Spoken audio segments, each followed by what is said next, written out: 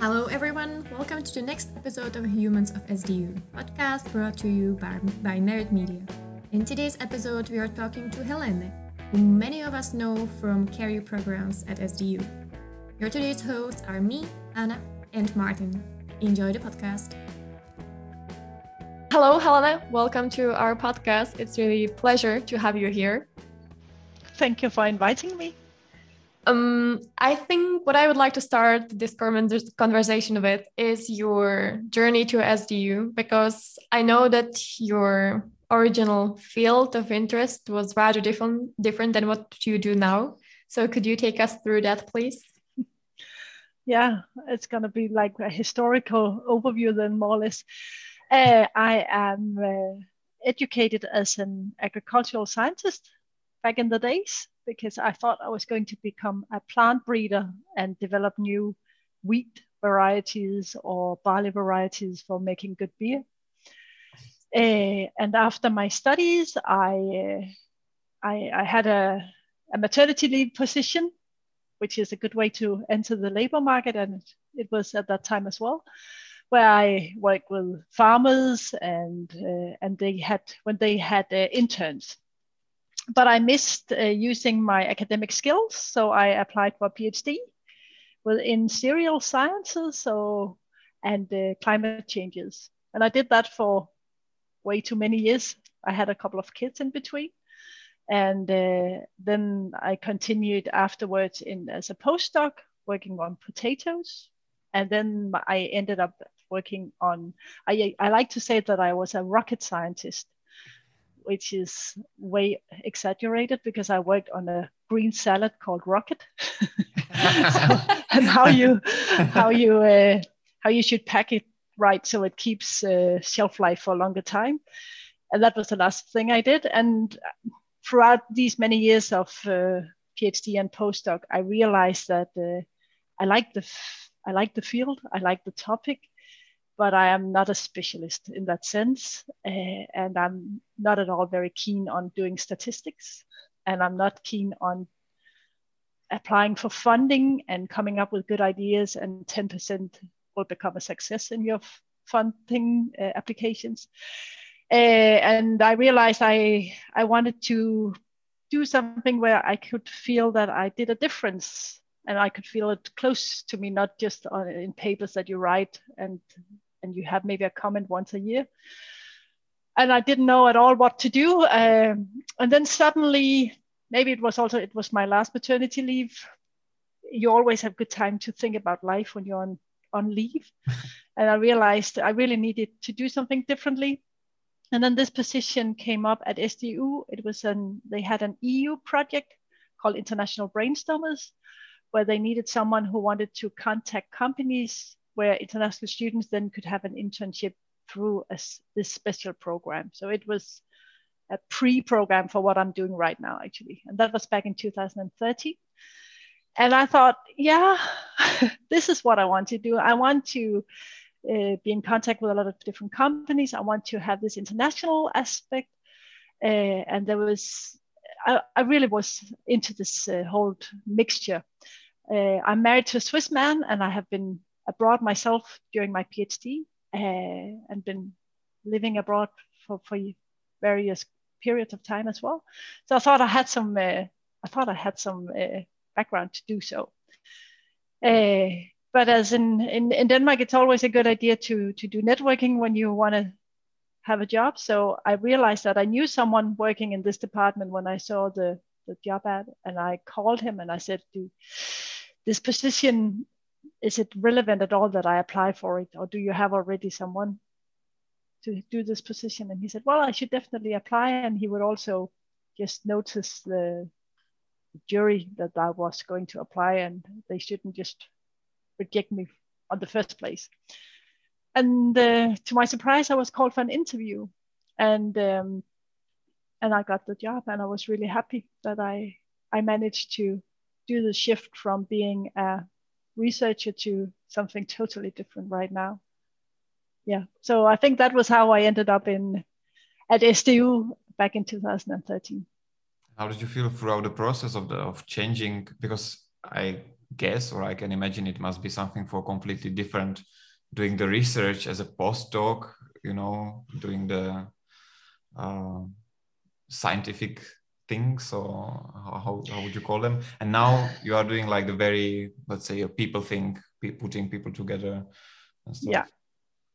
I think that was exactly what I was missing, to have this close contact with a lot of different people and be able to do a difference. What I experienced in my previous job was that I had been in different projects where we had a lot of company collaborations, but I realized that in science you spend years to demonstrate, especially within when it comes to plants and living material, you spend a lot of years in order to prove something that industry already knows, because they have figured out by just doing, and then we could prove why it worked. And for me, it wasn't that satisfying to be, always in delay of something. Like one step back behind you. Yeah, kind of one step backwards compared to where industry already were. So from that perspective, I really liked doing something differently. And the things that I liked doing my PhD was to disseminate knowledge and to do workshops and to do supervising of post PhDs or other students. And that part I could use in my current job and elaborate on. And I really enjoyed that part as well. And I think I also have this, coming up with good ideas and do developmental projects is luckily also part of my current job. So I could still use that side of coming up with good ideas. And now I can do it within an organization, and I don't have to apply for money to see my ideas come true, if you could say so. Mm-hmm. But was your original motivation really to come up with new types of beer? Well, actually, I don't even drink beer myself. But barley is a very important ingredient within beer production. So yeah, either good beer or good bacon. Yeah, no, I was, I guess, like most other people who when I was young, I started in my gymnasium. I had to do a larger written project, and for various reasons, I ended up writing about a plant breeding method. And I got in contact with a plant breeding station in Denmark. And then during my entire study, I worked every summer on that plant breeding center, helping harvest. It was quite manual work. So we had to harvest each of these small plots, and we have to register them, and we had to weigh them and whatever. And I kind of liked that work because it was, I could be outdoor. I like nature. I like being outdoors. So I thought that was an ideal workplace for me. But I also realized that, again, it was a very specialist, and you have to be very, kind of nerdy and into Excel spreadsheets. And I'm really not a fan of Excel spreadsheet. Where I realized it took me many years to really realize how much I really am not into Excel spreadsheets. So I don't miss that part at all. So I think that's why I'm good in this position where I have less Excel spreadsheets. But you never get rid of them at all. No. They're always there. Yeah, but I don't have to. I mean, the whole. There's like dyslexic people, and I'm kind of numberlectic. I cannot see the patterns in numbers. And if you have to be a really good researcher, you have to see patterns in numbers. And that was just never really my clue. So I think when you're a young person and you look into what fascinates you, and you think, I'm gonna have a career in that, and I think that's the way you should do. I haven't regretted at all that I did the way I did. But sometimes you also have to realize what you're good at and start going in that direction. And it might not be the same as you originally thought you were going to do. So being able to realize, and even though it was for some people a step down the career ladder when I did the change, I never felt it that way, because it gave me so much more joy. So you have to sometimes take yourself seriously and realize that, okay, this was maybe the track you set out for, but the scenery or the landscape changed too much, or you're not made for mountain climbing. And I realized I wasn't made for mountain climbing, so I did something else. So in your current position, as you said, you work a lot with internationals. But you've worked like that for many years. So since these are not numbers, do you see any patterns there? Like, who are those people? How are they different? And how is it working with them? I really, really love my job, and I really, really love working with international students. I guess I just really, really love working with people. And luckily, international students are just like any other student in Denmark in many ways. But I also like to both show and open up what are the possibilities when you live in Denmark. How can you come about and entering the Danish labor market? And I think one of the reasons why I really like working with international students in this sense is the curiosity. I think curiosity is one of our main drivers in life in general, and it's really nice to meet people who are curious and who wants to learn something new and are interested in learning something new. And I find that there's a very open attitude towards the Danish society and to coming here, no matter if people are from Bangladesh or from Germany or wherever. And I'm always fascinated by the stories with which people come. For many years, we did interviews with all of the international students who became part of this SDU career program, the successor of International Brainstormers program. And I realized how spoiled we are in Denmark. I think it has been more an eye-opener on what it is to be Danish and to live in a Danish society, more than it has been. I think I've learned more about myself and of the background I'm from, and from the country I'm from, and from the Danish mentality and how we are in the world. And I think in a way, I wish that more Danes would open up and be curious on all the people coming to Denmark. I miss that Danes are being more curious on the potential that you as international brings or foreigner brings, and I think it has to do with that we are very homogeneous group of people in Denmark, and we tend to have an idea that we have enough, and we do in many ways from ourselves, and we have I would say some reluctance to be curious to see what other people could bring.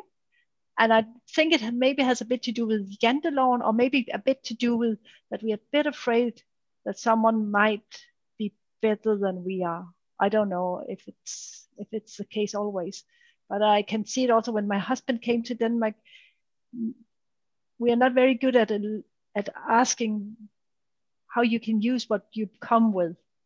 And it goes not only for when it comes to nationalities, it also comes to, I work with a lot of companies who haven't had academic people before, for example, or only engineers. And to be curious on taking in different groups of people, whether it is different branches or fields, or it's academic people, we have this reluctance and this shyness to open up and really look what can they bring and how can they contribute into this setting that we have. So all this, let's say, career in Denmark program was not also because I think Anna is participating. I had a part of it at the SDU. It comes like a big help, or let's say eye opener for us about the possibilities. So would you say it's the other way around also, because you say for you it was a big big thing to Yeah. meet all these people. And and that's what I like at the current projects that we have, where we have, in many years, we focused on the international group. How can we give you and provide you with the skills and the knowledge you need in order to get access to the Danish labor market. But in the current project, especially one of them, we are working also on the receiver group, also on the companies, because we realized that, I mean, they were more reluctant. So international students, they came and they were very well prepared, and they have known about how to write a Danish CV and about the Danish culture. And then we had this group of companies who didn't have the same, who wasn't mature in the same way to incorporate new skills and new nationalities for that case. So now we're also working on that part, and I think that's very important as well. So it's about giving information and overview, and also in Denmark we tend to think we are the most ordinary kind of people in the whole world. But whenever you look on any statistics, whether it's in our degree of trust in each other, the hierarchy, we are to the extreme on every point, more or less, no matter what you look on traits for different countries. And Danes don't realize that themselves. So we are the ordinary ones, and all the rest are the odd ones. So we have to kind of narrow that gap in perception, I think. And this is what we're working on, and it's really interesting. And I also would like to stress, I don't think there are,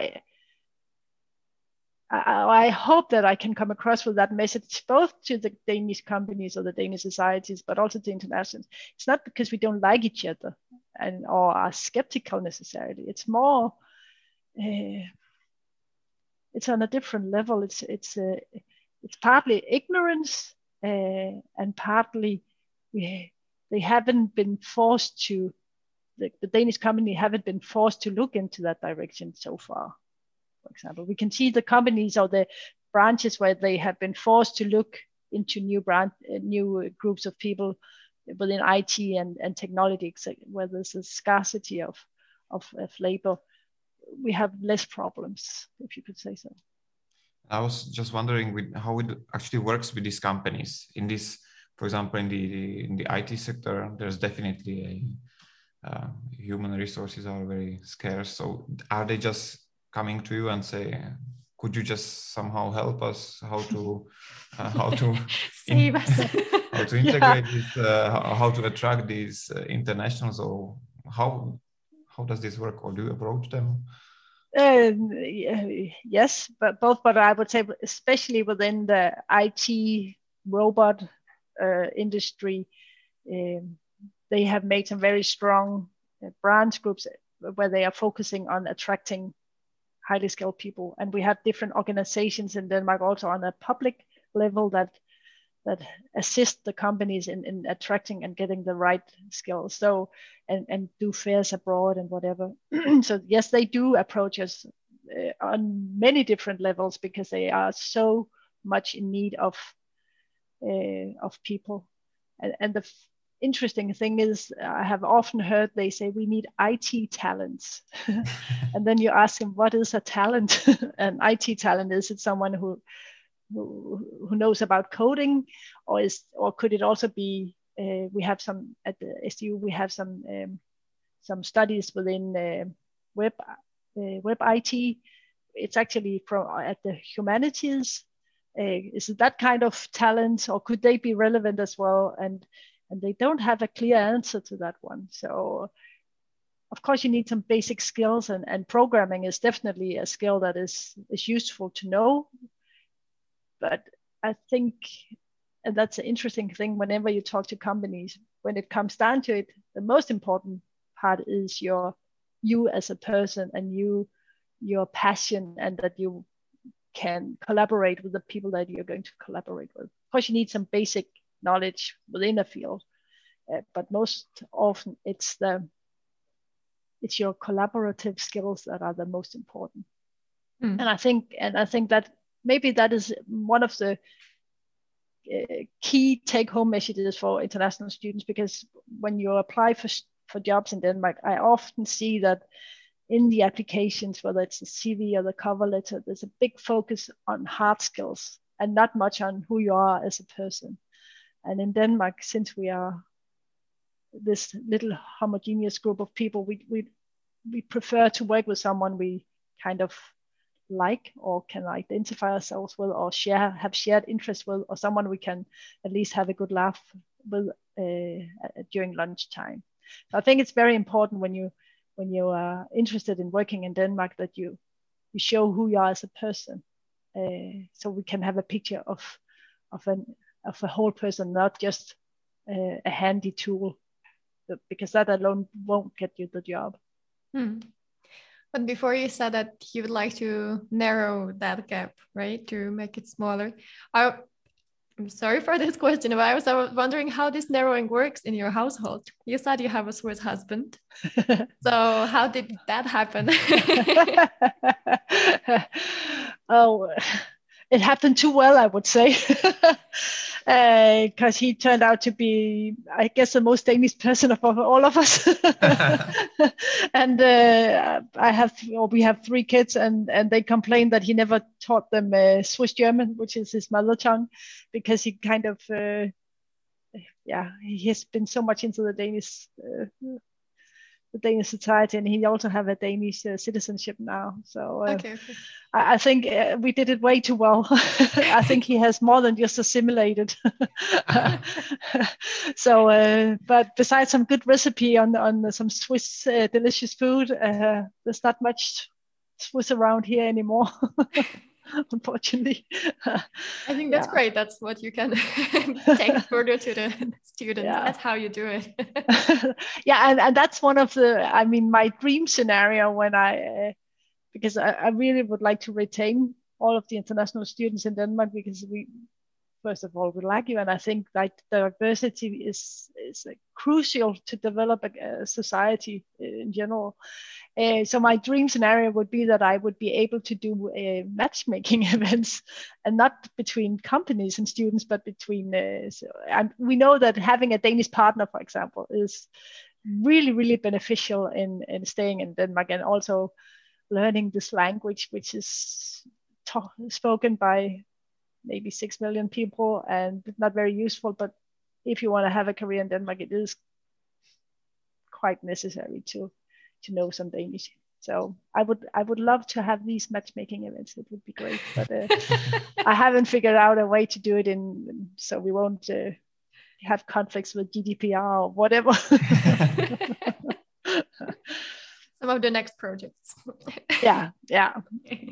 I have had some really crazy ideas also. How could we set up a collaboration with højskoler, these schools that you can attend on a volunteer basis after your education, or with some of the college universities where they educate teachers or nurses, because we know they tend to stay in Denmark. So yeah, haven't come up with a good idea yet. So if anyone has good ideas, let me know. Definitely. But I was also thinking about your current ongoing career in Denmark program, because since the Corona happened and strike and kind of put us into a bit challenging environment, all of us, how do you actually deal with this? Because I think, at least from my point of view, the coming together with all the other people, having the coffee and a small cake and just have a small chat was a huge part of the program itself. Actually, knowing the internationals, among each other. How is it going on right now? Oh yeah, it's been a struggle. Because this program relies so much on network, it has been quite a struggle. And I wish I could say that we found the holy grail in how to do networking online. I don't think I can say we have. We have tried out and various things, but I'm for this particular thing, I really miss that we can meet, because meeting, especially when we set up the meeting between students and companies, it is there's happens something different happens when you meet physically. So I look forward for that part. There are many other parts of the program which I think works okay online, like also in educational settings, that we can have the workshops online to disseminate knowledge. I think online workshops can work quite okay. And the good thing about some of the online sessions, especially for a university like SDU, where we have campus spread all over the region, and previously we have spent quite some time on transporting students from one part of the country to the other in order to meet, and both in terms of environmental issues and in terms of time and in terms of availability. I like that we some cases can do it online because it gives us different possibilities. But it's definitely not easy to do networking among people who doesn't know each other and has to start up a new network. Oops. Yeah, you just disappeared. Sorry. Okay. And it has, and I know from all the different universities who are also part of these programs that to keep the attention of the students and the engagement of the students has been really, really difficult. And it goes not only for these programs, it also goes for the studies. And you can say because these programs are extracurricular, so they are not part of a study, so it is people's spare time that we use. It takes some extra, and it has been very challenging, and we have also lost someone along the way, I know, because you haven't had the same output of being part of these programs. So yeah, I'm looking forward to actually be able to meet people again. It's gonna be great. Yeah, I'm sure we all are. Yeah. But you said that there were also included some environmental issues and everything. So is there anything that actually proved as a good practice during this Corona time that you're gonna keep even further? Oh yeah, I think there's been a lot of good experiences in the whole Corona situation, and especially the thing that we don't always have to commute to meet. And I also think that some of these online platforms are very useful in terms of when I have to do collaboration, and especially if it's people whom you know already, where it's not a new connection that you're starting up. So I like that and I hope that we will be able to consider whenever we do an event or a meeting, whatever we do, that we consider which platform to use. Is it relevant to meet physically? Can we do it online? I definitely think that we will have much more home office also on the long-term basis, because it gives more flexibility. We have less commuting. We might need fewer square meters for offices.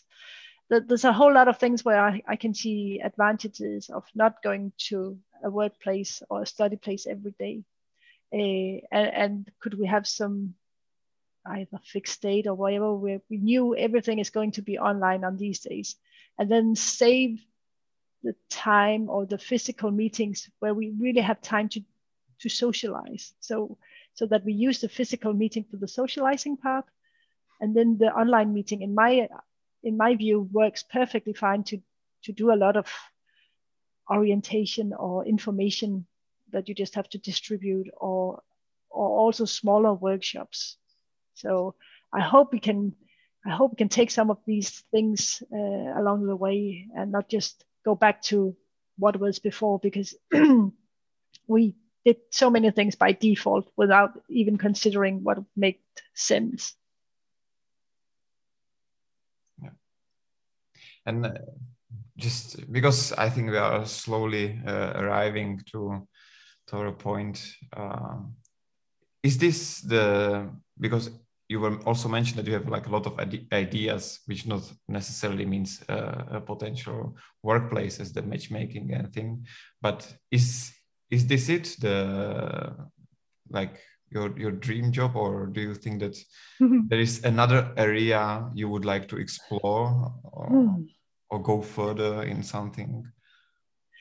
Yeah, well, I don't think, in one way, I hope this will be the last job I have, because I really like it and because it develops all the time. It has changed within the 8-9 years I've been there so much, so it's definitely not the same. And if it keeps changing the same way, I would say it's more or less like changing jobs. But on the other hand, I know, and this will be something common for all of us, that we will be facing changing jobs and changing position and changing